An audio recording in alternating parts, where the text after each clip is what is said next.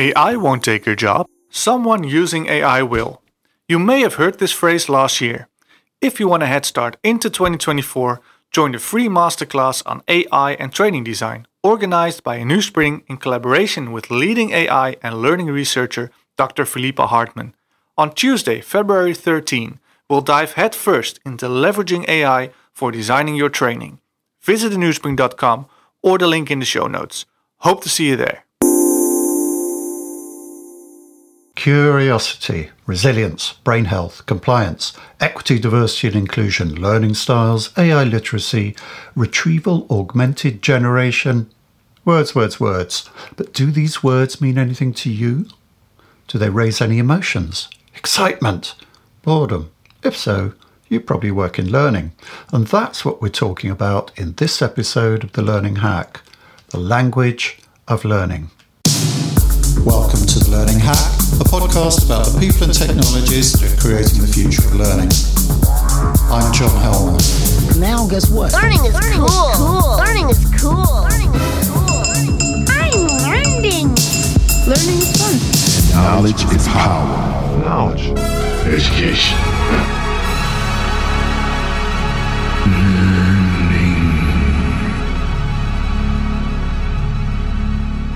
My guest this time on The Learning Hack first came to my attention because he seemed to get more wound up than most people about the buzzwords that afflict our industry.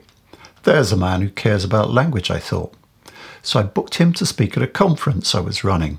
This is years ago, but now here he is on The Learning Hack. Kate Fitzgerald, head of FACT. Who is he? Hack Facts. Based in Denmark, Peter Manniche is head of digital learning at Novo Nordisk, Europe's most valuable company, with a market value of $500 billion. Peter has been working with digital learning for more than 10 years, some of that involving virtual reality. With a BSc from Copenhagen Business School and a strong focus on learning analytics, Peter says he is addicted to making L&D accountable and getting the right training to people at the right time and in the right place. My co-host on our sister podcast, Great Minds on Learning, Donald Clark, blew my mind before Christmas when he told our audience something that the famous philosopher Ludwig Wittgenstein said about language and thought. Where we usually tend to think that thinking comes first. We think of something, then we find the words to express it. Wittgenstein said, no, language comes first. Our ability to use language results in thought. If language is that important in shaping how we think, then surely the language we use about learning must be all the more critical. Peter Manniche had some really interesting things to say on that subject.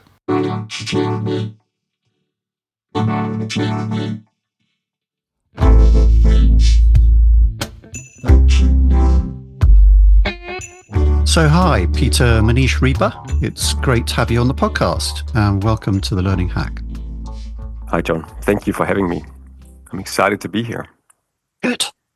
We're going to be talking about how we use language and learning, i.e. how important the words and phrases we use to talk about it are, how certain framings can be either liberating or confining to thought. People will have their pet peeves, and don't worry, we'll get to yours in a minute. But first, I'd like to ask you to address the question in a general way, in a widescreen way. Is the language we use when we talk about learning really fit for purpose at the moment? Oh, that's a really good question. And I'm going to come up with or start with a terrible answer. Because it does really depend, doesn't it? Like a lot of things in life. I'm also getting older, so more pragmatic and all that. But it really depends on the context and how you use the language and for what purposes. So if you're talking about the purpose where we sitting in companies trying to help our populations learn and develop in the right direction for the company and the individuals, then I think we have a problem and a misfit between what we are presented to in the marketplace and what we experience in real life.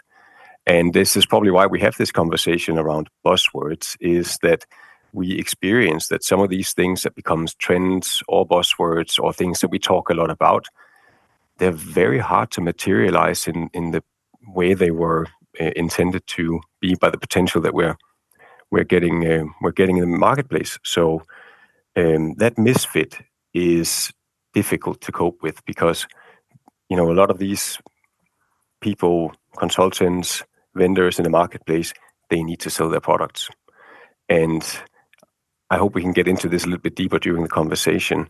We in learning and development in companies are very restrained when it comes to resources and budgets, but we also have a very large scope and a lot of people to cater to with individual contexts. So we're all looking for that silver bullet that can help us help a lot of people at the same time with very few resources. I think that's some of the reason behind it. Right. So it sounds from that answer that you've kind of got the vendor market slightly in your sights there. And we know that vendors are terrible. I've worked on behalf of a lot of vendors as a marketing person. And I know we are awful. We're very addicted to buzzwords. We like to bring in new ones all the time. How about on the practitioner side?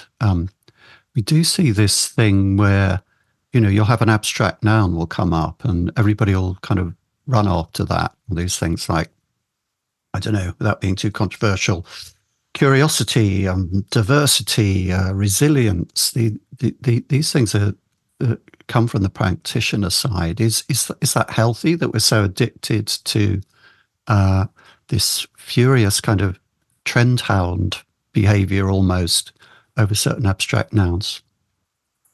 Is it helpful? To some extent, I think it is, because it's also both from the vendor side and the practitioner side driving the, development, innovation, thoughts around how we can do better forward.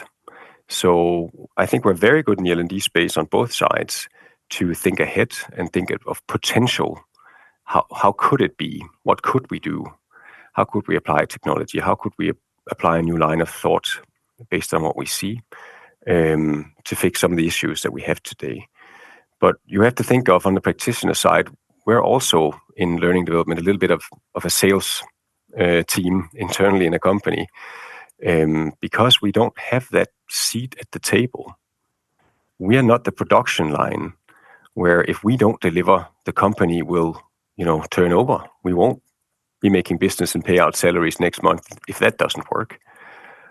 But when it comes to learning and development, next month, if we're not there, how is that going to impact the company? I mean, we can all in thought say that's not a good thing because development is super important.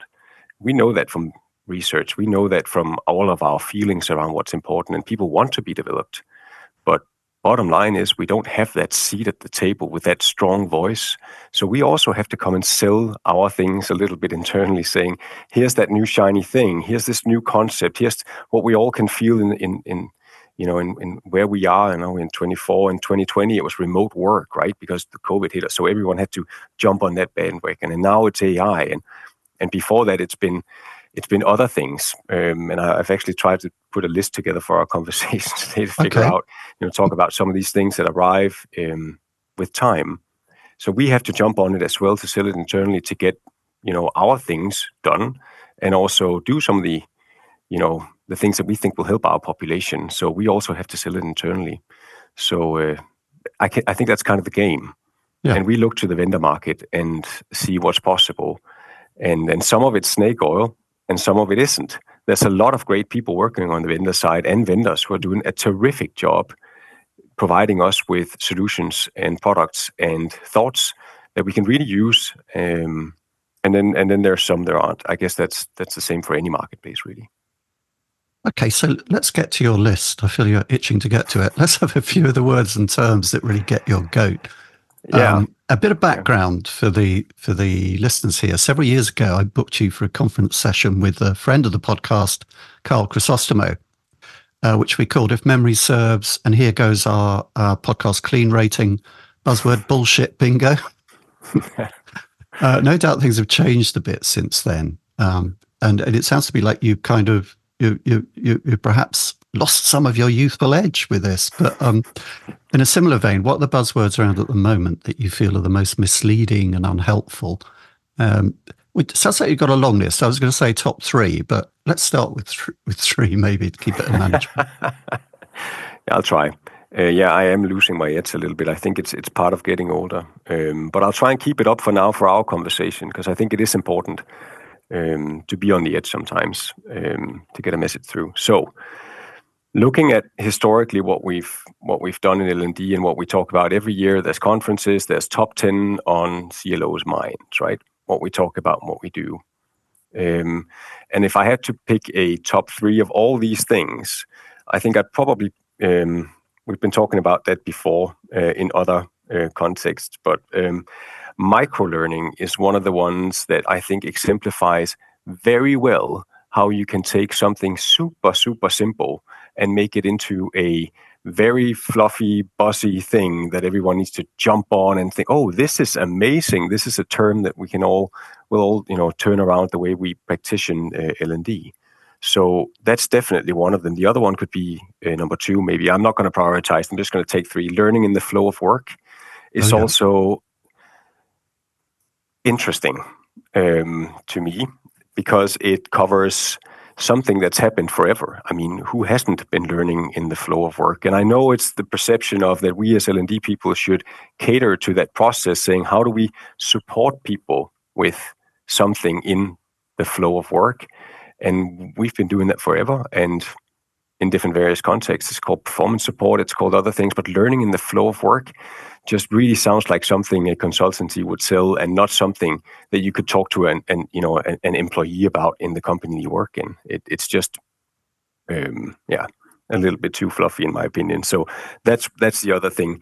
And so the third, the third one is difficult, because some of these terms are really used in contexts where there's amazing versions of them if you interpret them the right way, and then used in a terrible way, they could be they could be different things. Okay. I think one of the other things I'm constantly challenging, probably top 3 here. So now here comes number 3, is the digital transformation term. Interesting. It's used in so many different ways for so many different things. And I just don't know, the use of that in learning and development is interesting, also compared with how we're doing it and what we've done with digitalization over the last 25 years. Okay, should we go to drill into those 3 a bit more? First of all, micro-learning. Can I give a really kind of cynical take on that from my vendor perspective? That there's always been this big problem with, if you work in a vendor tech learn company, especially kind of custom content development, which was a lot of my life's been spent with. Typically you have a kind of 20, 30 grand project, and all the salespeople sit around on Monday morning at the meeting and say what they've managed to sell. And, contracts get deferred, they get pushed on, and this makes your kind of revenue flow very lumpy. Micro-learning to me seemed ideal, because suddenly you've got something that costs a lot less. And a salesperson can sell that. Also, you become a new prospect. There is this terrible phrase that salespeople would use, which is, we haven't got them to spend any significant, talking about a client account, haven't got them to spend anything significant as yet, but we managed to sell them a bit of micro-learning. It's blood in the water. Fair game. I mean, people say salespeople are sharks. Not true at all. But I mean, the use of that phrase is kind of, when we're talking about language, is kind of indicative.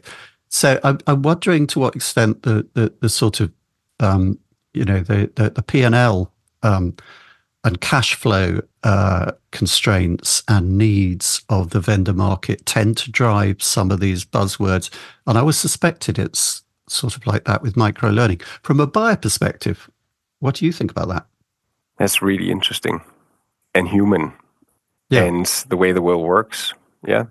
And then I guess it's up to us, the buyers, to see through that or do our homework. And I think some of the reason behind, I'm not sure that's completely correct, but this is just my perspective of how this arrived, is instead of having these big clunky courses, online courses, long e-learnings, longer learning interventions, it would be ideal to break them up because people would be able to digest it on the go or easier on minor chunks, and that would make the learning experience better than pulling them through a long thing, which is a really, really interesting argument.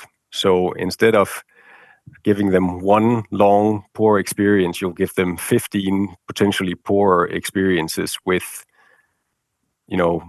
difficulties in probably connecting them over time, because that's how humans work. You don't just turn back to the same page that you've moved on. Not contextualizing this into a why do we even want to do this and what's the problem that we're trying to solve is so interesting. And it's one of the examples where I think we as learning development people jump on the easy. It's easy to do. It's easy to break things up in it's lower production costs. It's probably at least it's potentially, as you say, you can buy it faster, you can get it out faster, you can deploy it without anyone really screaming at you because it's really, really long and boring, and it's easy to do. It's easy just to break up your stuff and then serve it as micro-learning, which is a new interesting concept. And we're forgetting the whole process around asking ourselves, why does this even exist? If it's super long and boring, why don't we take a look at what the problem is supposed to solve is, and then design it the way that it excites people and motivates people if they need that or something different. So do you think micro-learning kind of imposes a false binary, long bad, short good? To some extent, but then there's other ways of, micro-learning, if you want to put that into a category, you could look at TikTok, you could look at YouTube, you could look at other things where you could argue that would be micro-learning. Well, it's also just a TikTok video or a YouTube video, right? Why would that be a micro-learning experience? I think that's our learning developments kind of need to label things to justify that we're part of it. So no one cares at the other side, the receiving party, the employee, does not care about whether this is micro-learning or something different that we've labeled it. They don't care. This is a video that's supposed to be about a topic that's, supposed to make me better at a thing I want to get better in or need to get better at. So it doesn't matter to them. I'm going to kind of argue against my initial cynical thrust there and say, well, there may well be some, I'm not an expert in learning theory, despite having a podcast on the subject, but there may be some good reasons in learning theory why, the kind of more bite-sized bits of learning actually have a kind of utility that we overlook with the long courses. Also, if you fit this into the context of the working day and how difficult it is for people to get long periods of time to concentrate on one thing and to time box, trendy phrase, micro-learning fits in there really well. So in terms of context abuse, which is always a kind of consideration for any type of product design, micro-learning perhaps is doing something and people are getting learning there in ways that they wouldn't normally. But of course, this relates to the learning in the flow of work thing. You want to talk more about that? Because we've had Bob Mosher on the podcast and various other people who've stood up for the concept of learning in the flow of work, particularly as regards this shortage of time and working context and so on, and other bits of learning theory. Would you like to unpack your objection a bit? Well, I'm not objecting to the good intentions that Bob or other people would have to keep this concept in play, because I think they've got really good intentions, and all the reasons behind keeping it in is great. It's just the conceptualization of a thing that has always been there. I mean, everyone in human history, having had a job at some point, have learned in the flow of what they did, because that's how we develop with experiences. But if we're talking about intentional learning interventions in the flow of work, it is a super, super difficult thing to do. And we can get back to that. I think it's some of the other conversations that we're going to have during the hour here. But it's just, if you don't have context, it'll always feel irrelevant for people, or pushy, or annoying, or why am I going to do this? Because I'm actually just on this task and I'm really focused on getting here, or I'm doing this right now. So why are you breaking my focus? Why am I looking at this email when I'm supposed to? And some of those emotions that you'll get in a working context. So you might also be in a flow situation where you've got a new project and you're seeking learning on something. The Learning Hack podcast is supported by Learning News, the learning sector's newswire. Rob and his team are good friends of the podcast, and we really value the help and advice we've had from them, and they do a great job.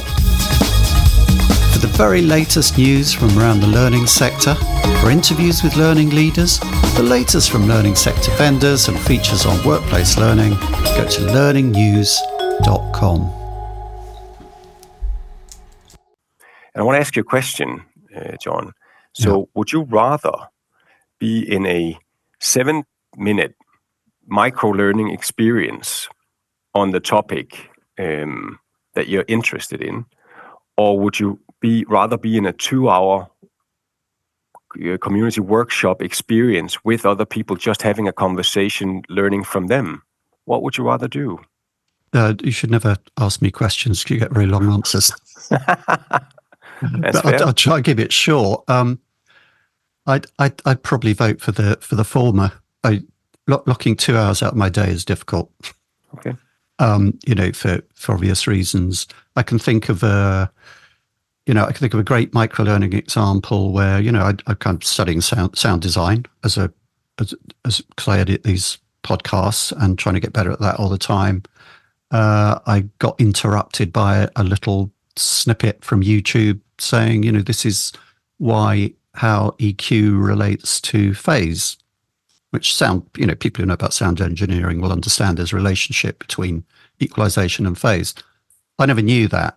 It took me about 5-10 minutes to access that piece, and afterwards I knew more than I did before, and then I could go back to working life. Ideally, of course, I'd like the longer 2-hour session, but I'd be very selective about that. Who's in that session, who's leading it, what's it about, how is it structured, before kind of committing to that. And like everybody else, I think I sign up to more webinars than I ever attend. That was a good answer. Thank you.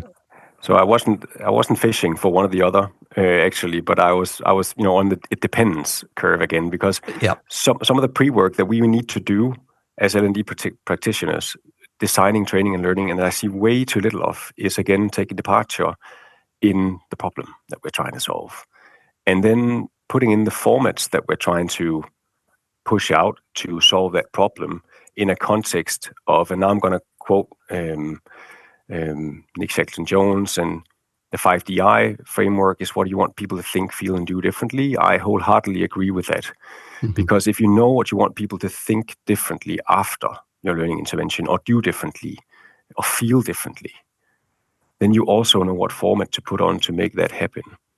It's very rare that an e-learning, 45 minutes duration, about something will create an emotion in people other than frustration. And this is not to say something bad about e-learning. I've done that enough over time, and in the right context, in the right subject, in the right, again, back to the solving the problem. If it matches all the, it ticks off all the boxes, great. Then release that format, deploy that, no worries. But it just rarely is that solution, and we kind of default to those things. And it's the same with microlearning. So if we have a concept that we believe in, then we try and spread it out over a lot of different contexts where it probably doesn't always belong to solve the problem that you're trying to solve. And it's the dilemma that we continuously work with in learning development, is, again, back to the point in the beginning, is we have a scarcity of resources to cater to a vast amount of different contexts, people, and their daily lives, in how to develop the skills, results, and everything that they need to do in their jobs, which we are set out to do. We just can't do that without sometimes grabbing onto these overall terms like microlearning. That's going to work. Then people are going to learn much better. It's going to be much better for their daily lives, their calendars, all sorts of things. And then we just spread that out wide, and we cling ourselves to the hope that this concept will save us and make lives easier for us to cater to what we really want to do, is help people. And that's the idea that I'm kind of challenging, is all these bandwagons, all these buzzwords.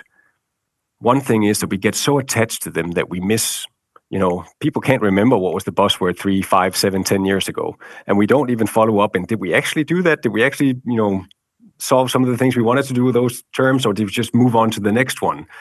We probably just moved on to the next one, most of us, because that's how we work. But apart from following up on them, do we also contextualize them into saying, does it work for everything that we're doing? Or can we use this concept particularly in this context or this context? And I think that's probably closer to the answer. And some of the very smart people I know in L&D, and L&D is packed with smart people, actually do that in how they work. But the way the conversation is in the L&D echo chamber and market is different. It is this is going to solve everything for you. That's the thing I'm challenging. Okay.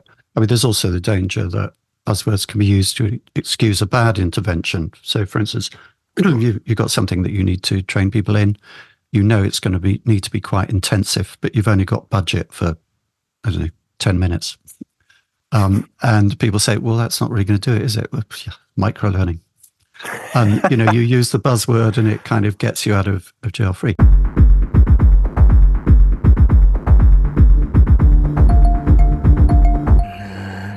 I think we should move on to your third one. Digital transformation. It does escape our minds, right? That's interesting because that's quite a large-scale thing, isn't it? That would be done at a strategic level. Now, what is it exactly is going wrong with that, do you think? Yeah, I've talked to some very smart people about the term, and actually there's a Danish guy who has a podcast about it, and he's super smart, and he's actually taught me some things about what this term really covers, and what I should probably ramp up on my knowledge around it before I challenge it. But I still don't. This is a term that we use without knowing what it really means. And we use it on a strategic level, and we use it to install our learning systems and platforms, which is then being part of a digital transformation, mobile first, or whatever it is. I mean, digital has been here for a long time, and consumer-wise, 30 years or more in learning development, where we've been taking a digital transformation track to phase up. Say we've got a system you can access, you've got it on your mobile, you can watch all sorts of formats, you can interact with it, you can put on a headset, you can chat with it now, and all sorts of things. But what does that really mean? And how have we really performed when it comes to that? Because, and I don't remember if this was a Churchill quote or Mike Tyson or someone else, so please excuse me. There's a little bit of a difference between the two. Quotes are usually one or the other, aren't they? Yeah, exactly. It's probably not Mike Tyson though, but it's great. Things are amazing. Concepts are amazing until they get punched in the face by reality. Oh yeah, that's Mike Tyson. Mike Tyson. He did adapt it from an earlier boxer. Yeah, I had to research that just the other day. And okay. Yeah, everyone has a plan until they get punched in the mouth. That's the one. Thank you. Yeah. And some of this around digital transformation, you present that on a slide and no one will really know what it means. So what does that mean for learning development? Does it mean that we are evolving with the tools that we are using, the platforms, the technology? Is that the transformation? Is it with people and how they use technology? Is that transforming and how are we adapting to that? So what are we really meaning when we're saying digital transformation is top of our mind in learning development? I don't know. In 2021, it was one of the most used terms in learning development, digital transformation. But we're still caught up in legacy systems in a lot of companies that doesn't represent any modern digital transformation. We still have workers all around who don't have access to devices in their daily work, can't interact with all the nice and cool things that we're putting on the shelves. And we're just not thinking of the consequences of keep modernizing these things within digital transformation and talking about that with some of the hygiene factors not being there. And it frustrates me a little bit when I see some of these things. The other thing that frustrates me is, and this comes from features and new widgets and stuff that you can put on learning technology today, and you can add to your platform, or you can do this and that. And I know, again, it's a premise. They need to sell their product. I get it. I totally get it. But most of the time, when you dig a little bit deeper, it is not thoroughly worked through. And I know a lot of these vendors in the learning market are also under pressure and a scarcity of resources. They're not Google, they're not Apple. They can't put a million people and hours into developing their features. They have to develop something now because the market says so. We need to sell the product, so we integrate with it, and then we call it something. And then when we get it in the companies, it doesn't really work that way always. And I think that is where I'm like, let's stop using these fluffy terms that we really don't understand what means, and let's not, wrap them in gift paper or whatever we call it, chocolates. So let's not chocolate cover this. Let's talk about it as it is, so that we understand each other. That's probably more the challenge here that we usually do. Isn't that difficult sometimes, though? I mean, often you feel digital transformation. We're going to have a digital transformation program. It's kind of code for, oh my God, we're falling behind. You have competitors who have this new stuff, or they're in a new market, or like we see this with kind of traditional media going online because they've got kind of competition from social media platforms. You see this with kind of newspapers trying to keep up, and then kind of film, video, and the streamers and so on. We're all in a kind of constant process of digital transformation, really. But organizations perennially, and quite a lot nowadays, will think, oh my God, we're falling behind. We have to do something. We have to have a big kind of initiative that we can give a name to, that we can get some budget for, to upgrade the computers. Yep. Nobody's got the kit that we need, and so on. We need to kind of maybe change. We got to fire a few people, and that gets wrapped up into digital transformation. But one of the things that always confused me about it was where you would see people say, we're going to give you some examples. Here are 5 examples of digital transformation projects that have worked. And I think, well, does that mean it's over? We nailed digital transformation. Yeah. Okay, we did a program that started in 2019, finished in 2021. We completely transformed digitally in this organization. Okay, then ChatGPT comes along. Do you need another digital transformation program? Or no, we've done that. We've transformed. We don't change anymore. I mean, really, it's a constant thing, isn't it? Yes, it is. It is a constant thing, and it is super interesting because it can cover so many things. And we do need to, we have it as well. I think the intention behind digital transformation and portraying it as something we need to take seriously is good, because we do need to keep up internally in companies, on the marketplace, everywhere. These technologies are coming in, and we do need to relate to them, and even better, try and work on them with them to do us a favor, to make life easier for us or the people that we serve. So that responsibility, I think, is super important, and that intention is really, really good. But when you wrap it into digital transformation, as you say, it's not over, it's a continuous process. It becomes that fluffy buzzword that no one understands. And an employee somewhere on a product line, if I start talking about digital transformation, they will zone out immediately. No one knows what it means. Mm-hmm. And is that me picking up my phone, interacting with this system, and then I do, and this easier for me than before, and no one knows. So you have to really nail what the details and the problems, and also look back at this. Was this actually better than it was before? So if we look at one, this is a wonderful example. It's not my example. I'm not stealing this, but I'm borrowing it from a guy called Dennis Nørmark, who is a Danish author. He's looked into some of the effects of digital transformation and digitalization of things. And so when I go and, deliver my youngest at the kindergarten, we now have to check them in on an iPad. So we have to go and open up the iPad, find my son's picture, and he's now checked into the kindergarten so everyone knows where he is. Now, that was a process before which was paper-based. I just went over and there was a list, and I wrote his name, put the time in, and that was it. So that digital transformation cost a lot of money to set up that system. There's security, data security. There's all sorts of people now working on this solution. And it was done to make it more efficient. But actually, there's more people working on this than there was before. And the data behind it is not being used anywhere, obviously, because that my son was in kindergarten. I mean, it doesn't really change a lot. And the argument is that now we can staff better and more accurately in the kindergartens, but that doesn't change. I mean, the budget doesn't change because of these numbers. So that's a really interesting example of where digitalization might not have made a lot of sense. But when we talk digital transformation and you say the feeling of being behind, that carries a lot of the development without asking, is this actually necessary? Do we need another learning platform that can do this slightly better? Or should we think of this whole problem that we're trying to solve differently and maybe not only default to digital? And this is, again, we're so breathtaken by digital opportunities and solutions that we probably don't think a lot about, is this worth it? Or is it actually needed in this space? And you could look at that with virtual reality, augmented reality.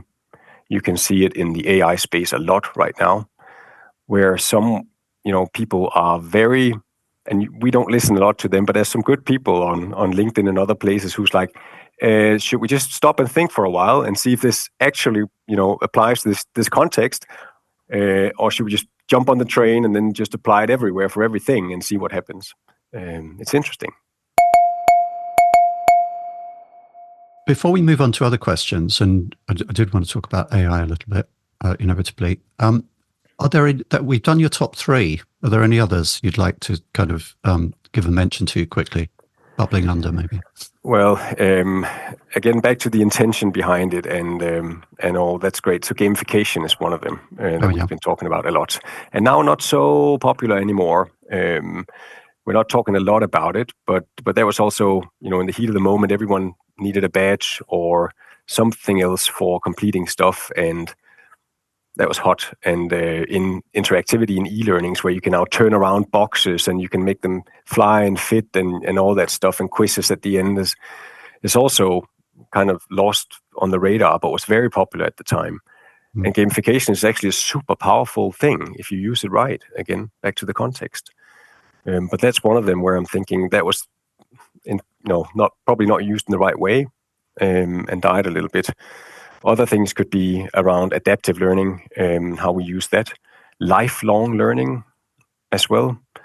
I mean, who's not learning lifelong, and what does that mean? And intentions behind taking people on, onboarding them in your company, and then thinking about their whole journey inside the company and where we want to take them and until they leave, potentially for retirement or somewhere else, is a great thing. I mean, we should do that more.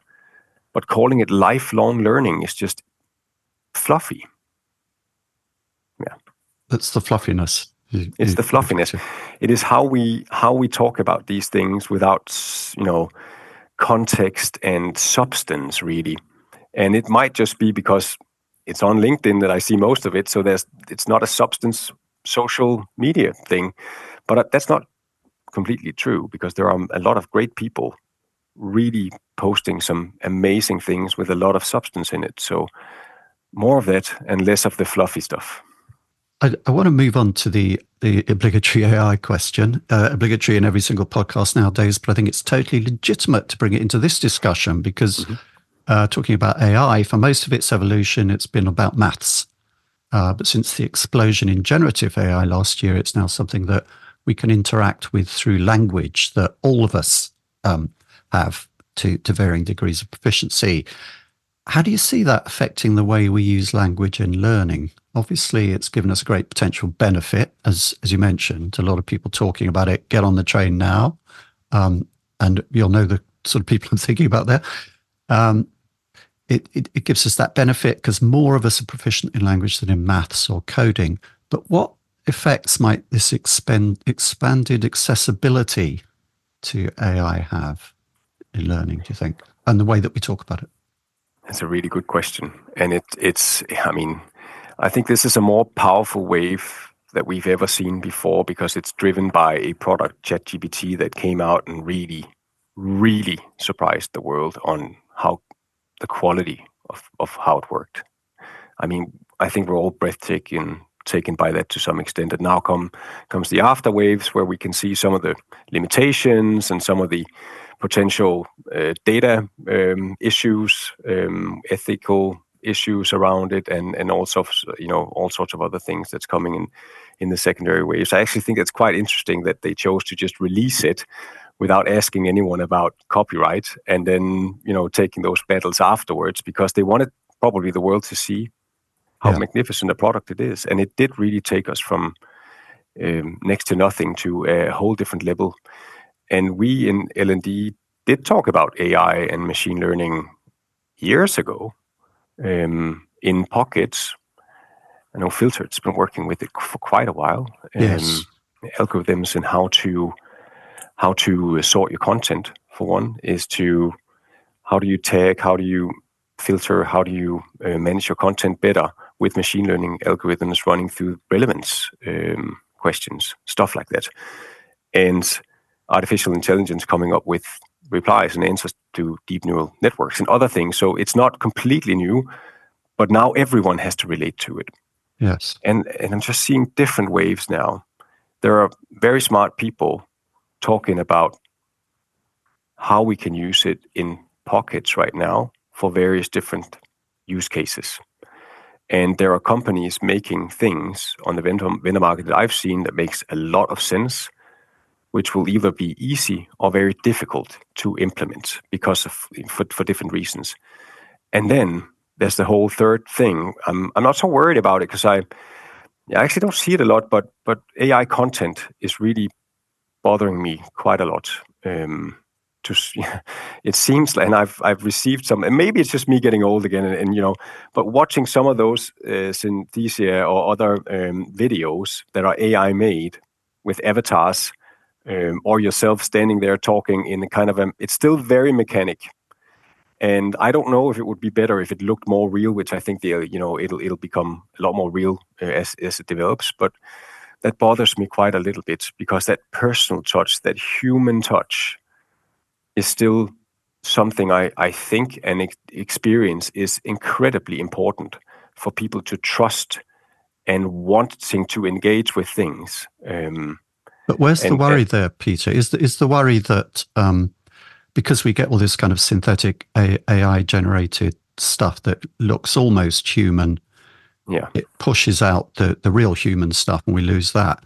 Or is the worry that the AI gets more and more human and to the point where it really convinces us, it really passes the Turing test? Those things don't quite at the moment. But it gets to the point where it does, and then there is another category of worry. Which of those are you falling into?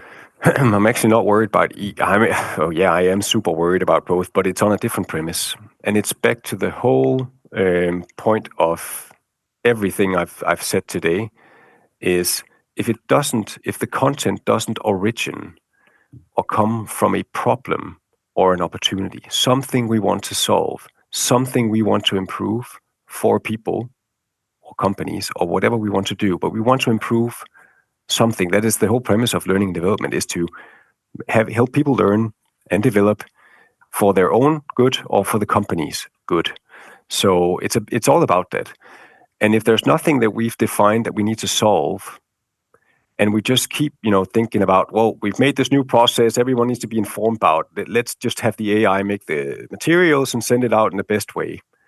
That's not going to solve the whole premise. It's not going to do anything different, but make the delivery easier for everyone. So that is interesting. But I don't know, and we'll have to talk. You'll have to talk to. That's kind of what Egler Vinauskaita was saying. The product and the problem. And I want to argue against that slightly and say, isn't that always the case with technology, that it comes up with solutions to problems that we didn't have? I mean, what problem does TikTok solve? That's a really good question. It doesn't solve a problem that we were all wandering around saying, oh God, if only there were a type of social media that was really addictive, really short form, and then I could do while I was kind of, on the loo or waiting for a bus or whatever. No, nobody had that problem. People in the 19th century got along perfectly well without TikTok or iPhones for that matter. Technology changes the world and it gives us great affordances, I think is the word. It's an interesting word, affordances, because it kind of glosses over particularly this problem that technology gives you stuff that changes your life, but it doesn't necessarily solve a problem because you didn't have a problem that is solved by that thing. True. So that's in the eye of the beholder, right? So did Facebook solve a problem? Does TikTok solve a problem? Or other products that come in? Does the learning management system really solve a problem? Or does it chase an opportunity? So I think someone saw an opportunity in something, and then they said, hey, we can put some things together here that would make that opportunity come alive. And then not thinking about some of the butterfly effects, or thinking about it and just not caring, but some of the butterflies effects around, so what's going to happen when we do this? What's going to be the change in effect? And maybe we didn't know, but how can we calculate that? And back to the premise of what Egle says as well about the product and also, if the AI can define a problem or an opportunity and help us, solve some of those, that would be amazing. But it all relies on the data. And as you probably know, and maybe if you've discovered that previously, and I know there's other people talking about it as well, the quality of data in the world is not always amazing, and especially also inside companies. And there's also very, very good ethical reasons for not using data for some things, right? And there's copyright infringement, and there's all sorts of other things. So if you want a machine to calculate something, and you want AI, as I understand it, I'm not an AI expert at all. I've tried to learn a lot about it since last summer, but if you want AI to be creative and you want machine learning to be able to sort out the database, you do need quality data. And if you're acting on biased data, that's a big problem. If you're acting on insufficient data, that's also a big problem right now, at least. So if your data set is not accurate, you won't get to the solutions you need. And some things in life, and this is probably me getting old and a little bit soft, some things are not tangible to that extent yet.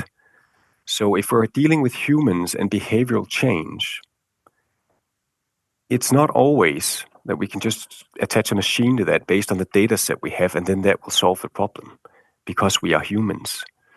Maybe someday AI and machine learning and all those things can predict human behavior. I've seen some interesting studies on that lately. So maybe it can, but I don't think it's still not there. And most of the things that we're trying to change for people, with people, and to help people are still behavioral. And a good old-fashioned analysis of what's the problem and what does it take to solve it. And then AI right now can help us get to the opportunities of how we articulate the problem based on the data that we've had and we've crunched and we've done the analysis.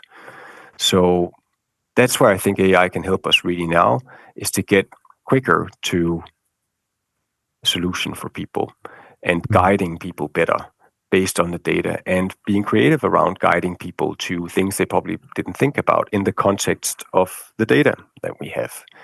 And that's how we're trying to work with AI. I'm not saying it's the right way, and there's probably things I'm overlooking here. I would recommend anyone to talk to Egle. She's amazing. I just don't see AI content right now being the way forward. The world does not need more content, and I am not sure that people are putting the right problems into the machine, letting it solve something. So if it's just an easier way to get content done, stop doing it, in my opinion, in most of the cases. But yes, again, it's not a black and white equation. It's not only twofold. But there's a big worry there about getting buried under a load of mediocre machine-generated content. I think that you hear a lot. On the optimistic side, I suppose the thing is that now that AI is more something that happens within language, we can feel it. That's giving a great acceleration to the development of used to AI. So that's an interesting thing.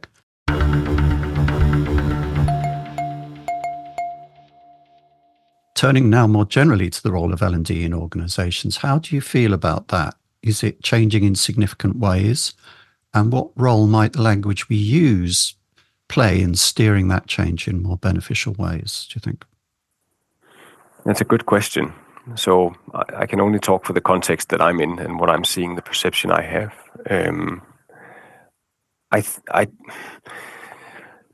don't think L&D's role is changing much, to be honest with you. There's other requirements to how we deliver our solutions today based on people coming into the company and their preferences. I'm not going to talk about generational research and set Y, Z and all that, because one, I don't know enough about it. Two, I'm not sure it's problematical completely area. It really is. Exactly. Let's not step into that. But there's other requirements to how we deliver our product, and that also comes from CO2 regulations on how people can travel, because that's going to limit the way that we get together and how we use our time together to do the interventions we need in learning development. So there are different requirements to how we work, and different interactions with new people coming in and their expectations to the whole world and how we do it. I still believe, I've thought about this quite a lot lately. I'm still getting e-learnings on random topics in the inbox, mandatory stuff that's been developed in the old-fashioned way, the same way it was 15, 20 years ago, signing off on it and then moving on. And I know it's a reality for pretty much anyone I know. So in the 15 years that I've been here in the learning industry context and working in learning development, a lot hasn't really changed. And I think it's moving very much slowly, slower than we think. And that's probably a premise that I should underline is time is so underrated. It takes a lot longer to make these changes that we want to make in companies, with people and with ourselves. And I think the biggest favor we can do to ourselves in learning and development is focusing on the mindset of how we service the organization. And it's difficult because the requirement from the organization hasn't changed either. We have a population of people. You are now responsible for making sure that we have a track of the development, that we're looking into what courses and training do they need to perform in their role. So we need that overview. And now we've added skills as well. And everyone's talking about the skills gaps and skills-driven stuff. And so we also have to oversee that to some extent and cater the organization to do that, organizational workforce planning and all sorts of other things that we need to do as part of learning and development. As we have a say in those things and a way in and have to relate to it and sometimes also service the organization with these things. So that's evolving a little bit. It's getting wider. But the one thing that we're not focusing too much on, because we simply don't have the resources, the time, in the context of all the other things that we're asked to do, is to do the important interventions where we can see there's a problem and we can create real value. And I'm talking business impact for people. And it's not only, when I say business impact, people start thinking about productivity measures and very, not human-centered, but it could also be well-being. It could be happiness. It could be many other things that we know from research is contributing to results for the company and people. So those interventions are the most important in my opinion. And the mindset around defining where's the problem that we're trying to solve and how do we get to a solution. That's what I would love us to, in learning development, to kind of say, and this is completely nonsense because it's not going to happen. Say to the organization, fair game that you want us to deliver content for all these topics for all of the people. It's already on the internet. And we can just purchase licenses forever and it's not going to change anything. But if you really want us to provide value to the company, we will focus in on these interventions because they take departure in these business problems. I hear that so much that people feel detached in learning and development from the business. from the business results, from affecting real business problems, from solving things, which is so satisfactory. There's nothing better than being part of solving something that will make the world better for people or a company, right? But we're just not focusing in on those specific things because we're very busy catering with what the business asks us to do, which is programs, content, platforms, all sorts of other things. And that is the game, John. And I can't change it. We're probably going to have a hard time changing it. But I think what we can do, and I'm seeing that slowly moving in the right direction, is focusing on the mindset of what's the problem that we're really trying to solve here? And can we make a difference with learning interventions or training in this to be part of the solution? I think that mindset is super, super important. And the more we can do that with data, with design thinking, analysis, and being a little bit more brave and bold, saying, we'll cater this, yeah, fair enough. It's going to be a bulk of our task. We can't get rid of it, so let's do it and do it well. But at the same time, let's also hyper-focus on some of the most important things that's stressing out the business and how we can help in those contexts and then prove that we've helped. And then we don't have to worry about the voice at the table either, because we can prove it. Marvelous. That's a really interesting answer. And it's making me think on our theme of language that maybe one of the things that really changed in the professions when we started talking about learning rather than training and education, which perhaps have more limited kind of ambitions. That the idea that you are now ahead of learning in an organization raises all sorts of expectations about what you're doing for people in the way of development and well-being that perhaps weren't there in their previous roles. And it's interesting that some people seem more and more keen to talk about training now. When you hear the word trainings, changing it from a verb into a noun, which normally in business it goes the other way around. Target becomes a verb having been a noun. Training now becomes a noun having been a verb. And perhaps that's a way that people can limit some of the ambition, which causes, I think it must cause a great deal of stress to feel that you're supposed to have to do this and actually you spend all your time doing compliance, whatever. Anyway, lastly, we've name-checked a couple of people. We name-checked Aigler and Bob Mosher and some others, but who else do you follow /rate /listen to in the industry to get your knowledge and inspiration? Yeah, it's a good question. I did make a little list here as a preparation. I'll probably add a few more people during the listing up people here, because there's so many smart people. And also a part of getting old is I'm starting to listen more and more to people I don't agree with, to understand their intentions. Yes. And also because getting older for me has been a journey into discovering that I am wrong a lot of the time, and I can get better at a lot of things. And people have the best intentions behind what they do, 99.9% of the time. So why not be curious about that? Realizing that as I'm getting older, also makes me put some people on the list here that I don't necessarily agree with in their take, but I do learn from it because I get to reflect from their posts and their opinions and maybe, expand my horizon a little bit from time to time. I think that's also what learning is about, isn't it? So only listening to the people I agree with would be the wrong way around. So I'm not going to point out who I disagree with or who I have anyone, but these are great people to follow. I follow Nick Shackleton-Jones a lot. I think his take on the world is always 1, 2, 3 steps ahead of most people and 10 steps ahead of me. And so he's a popular dude in the learning and development space, and he's written this book called How People Learn. And you can agree and disagree with the whole effective context paradigm and the 5DI framework, but I think it makes a lot of sense. So I follow him a lot. Laurie Niles Hoffman is one of my favorite people. She keeps it real. and she knows her way around both from the company side and the provider side, and offers some really great inputs on reality checks, also the buzzwords.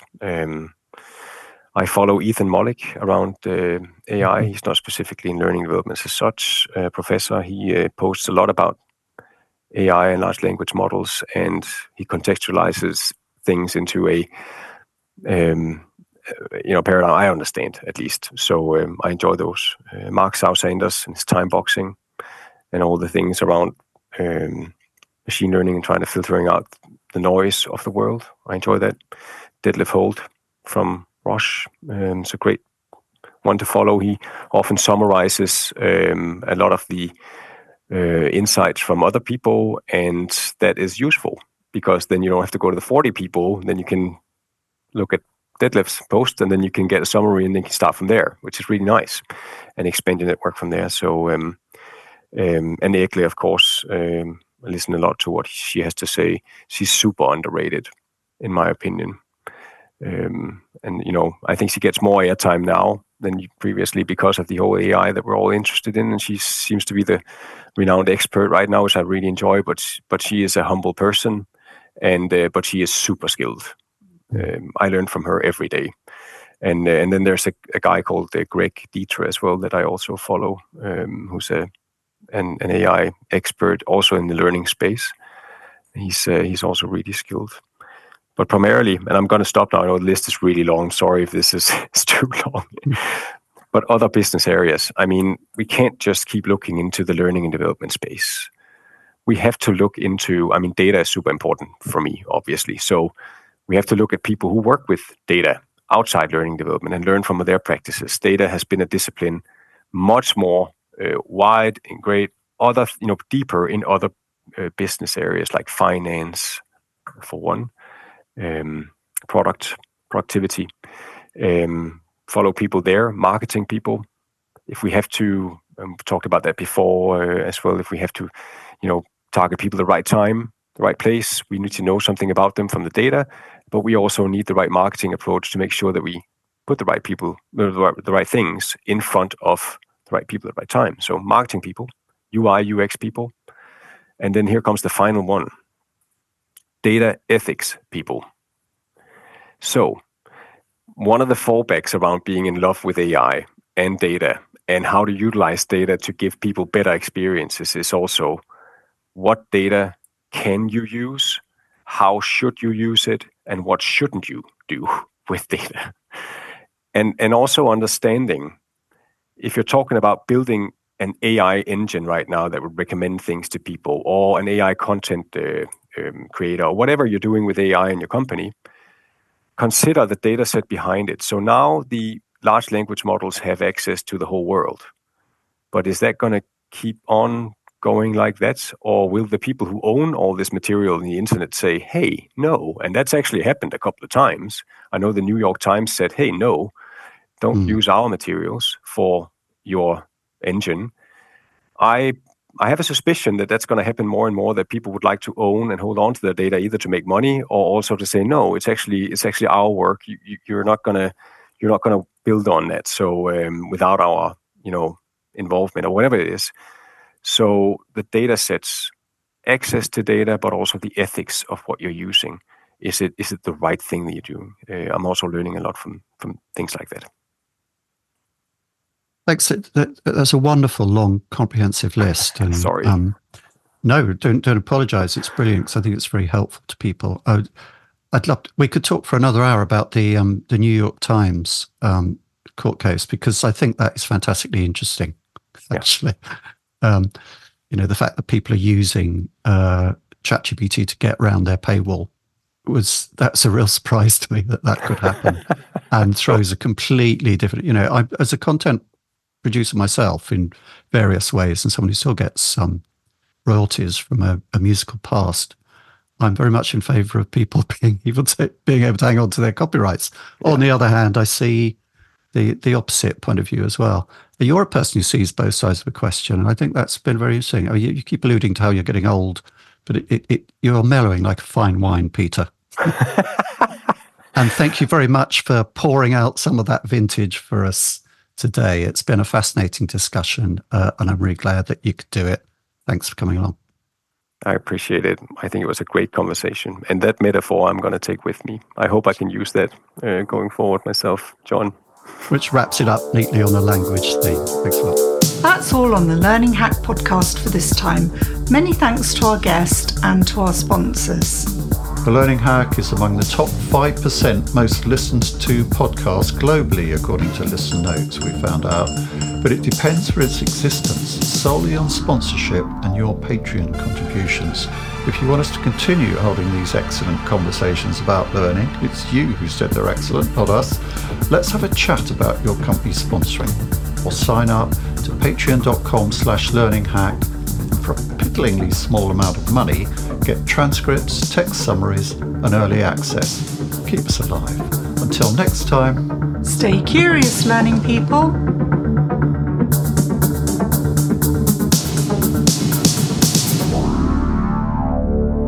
Now I finally get it.